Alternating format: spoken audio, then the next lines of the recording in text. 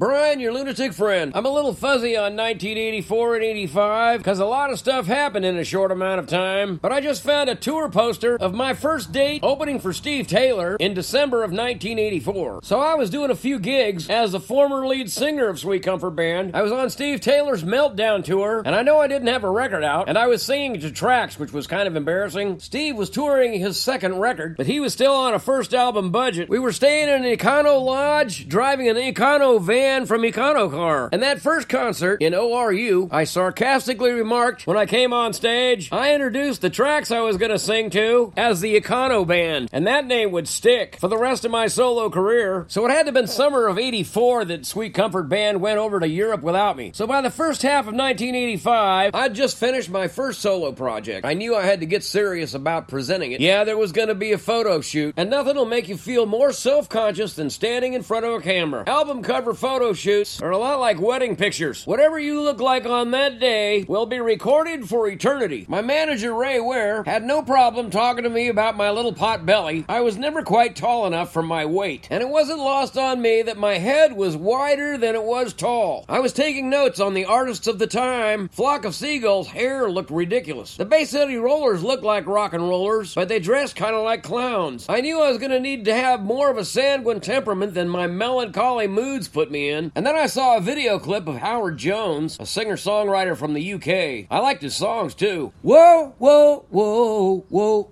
Whoa, whoa, whoa, whoa. His hair was off his ears and had kind of a starburst of hair going every direction on top. It was a cool look, and nobody would call it a mullet for years. He was a solo artist, too, standing in the middle of the stage, surrounded by stacks of keyboards and sequencers for drums and bass, and he was doing a pop style that I liked. It gave me hope that I could be on stage by myself. I intentionally avoided guitar sounds on my record because I knew I wouldn't have a guitarist. I had no illusions that I was going to be on the road with a full band. I knew how that stuff ended. At Home Depot, working for a painting contractor. But for this album cover, it didn't matter what I looked like, because we were dressing up. Ray Ware had this great idea of acting out Have Yourself Committed in a courtroom in the 1940s, when clothing styles were cool. That way, it didn't matter what the hip style was at the time. We would make a party out of it. I would invite all my friends to come dressed like they were in the 1940s. I wore a button-down shirt, corduroy pants with suspenders, and an original 1942 tie, straight out of a thrift store. I would be standing before the judge with a jury in the background and a cop hauling me off to jail. I'd lost 30 pounds for this photo shoot, and what I remember most was being on the set staring at a bowl of potato chips, a food group that I hadn't had for months. And I remember thinking, soon as this photo shoot is over, I'm eating all of those. We would make t-shirts for this album as part of the marketing that simply said on the front, Have Yourself Committed, in big letters like Choose Life, and the t-shirts would be as big a hit as the record. That summer, youth groups were using that phrase for their conventions. And overnight, I'd find myself in airports every week. I was playing all over the country. Audiences would be showing up in suspenders, a trend that I wasn't expecting to start. MTV had become a big deal, so much so that now there were Christian copycats. TBN had Friday night videos, and there was Fire by Night with Blaine Bartell, and I would even be a guest host on ZTV. So now we needed to have a video, but we didn't have a budget for that. But you can make a cheap one with just a single fog machine. And colored lights look good on crinkled brown paper, and it was new to have a keyboard player standing up. And because I didn't have a keyboard stand, we put two step ladders together and used them to hold up my DX7 keyboard. And for the first time ever, I would learn to lip sync, wearing a t-shirt and a leather jacket, and in my new Howard Jones haircut I would sing, Darkness is falling,